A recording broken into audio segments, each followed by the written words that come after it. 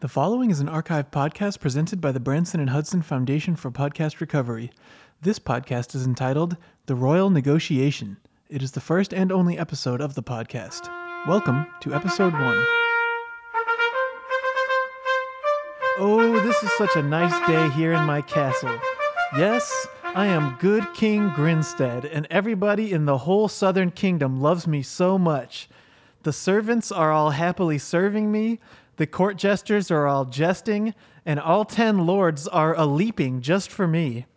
Yes, in my kingdom we have the best technology, the mightiest soldiers riding the fastest steeds, a baker who once baked me the world's biggest pie, and one of the original Merlins who invented lightning. Yes, we have the sharpest spears, the coolest teens, the stickiest stones for getting swords stuck in, and all the best relics and artifacts, and a whole menagerie of crazy animals that my legions of men have sourced from all over the world just to amuse me for one moment. This kingdom is so prosperous, and it's all because their wise king has instructed them to do good agriculture and become knights and merlins and to conquer all the lesser kingdoms of foolish lesser kings. This is probably the greatest society that has ever existed because we took all the old stuff like the Roman aqueduct and we added beer in it. And we took the old Roman Colosseum and we added a football to make it more fun, but there's still lions in there who are trying to kill the football guys just so the fans never get bored. And we also took all those old Greek and Roman statues and added cool guns in their hands. And we even invented a new use for the alphabet called a book. Yes, I can't imagine anybody is capable of messing with my great kingdom. Wait, what's that? It sounds like the sound of someone sieging my castle. I better go take a look on my balcony. Hey, you there. Who are you? You there, king. I am Vago of the North. I am called the pig shaman of the frozen wastes. He who climbed Mount Carthus and freed that bitch, the Oracle. I am the barbarian at the edge of the world. I am the son of Targo, the Ravager, and Carol. I stand before you, before the house totem of my ancestors. I am the rider of the white yak of death. I alone united the tribes of the North in order to cast off the shackles of our oppressor. Oh, man. So you're the king? Yeah, I mean, is it you telling me there's something I got to deal with, like, because you want all our nice stuff here? Well, I'm sieging your castle, yeah. So that's like the gist of it, where like, you know, I get all my guys and we kind of surround your stuff and you get all your guys and you like hole up and I'm like, well, I'm going to get you. And yeah, basically I want your stuff. Man, I collected all this stuff because I wanted to keep it. I was hoping nobody was going to try to siege me and take it all, you know? Like I sent all my legions of men around the world to get me like all kinds of crazy stuff like a cheetah. And I had my guys go to like Miami to go get me a flamingo. All these crazy things you've never seen before. But that was just for me, you know? I don't want you to take it.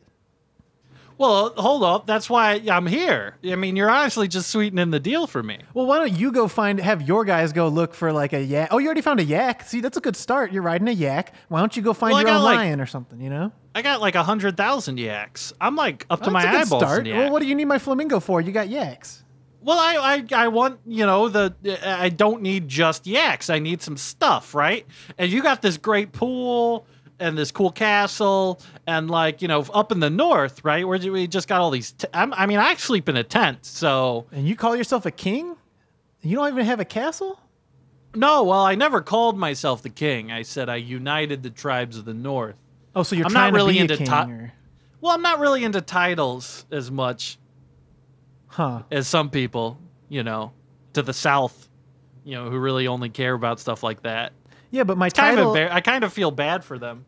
No, I mean, having a title is nice because then everyone knows that I'm the best, so they never try to mess with me. They're like, oh, that guy's the king. We better go find him a cool animal or whatever.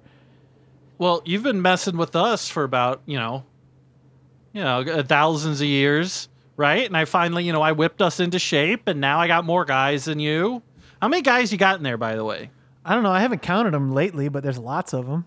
And here's the thing. We have such fast horses that your yaks are never going to keep up. And we got so many arrows.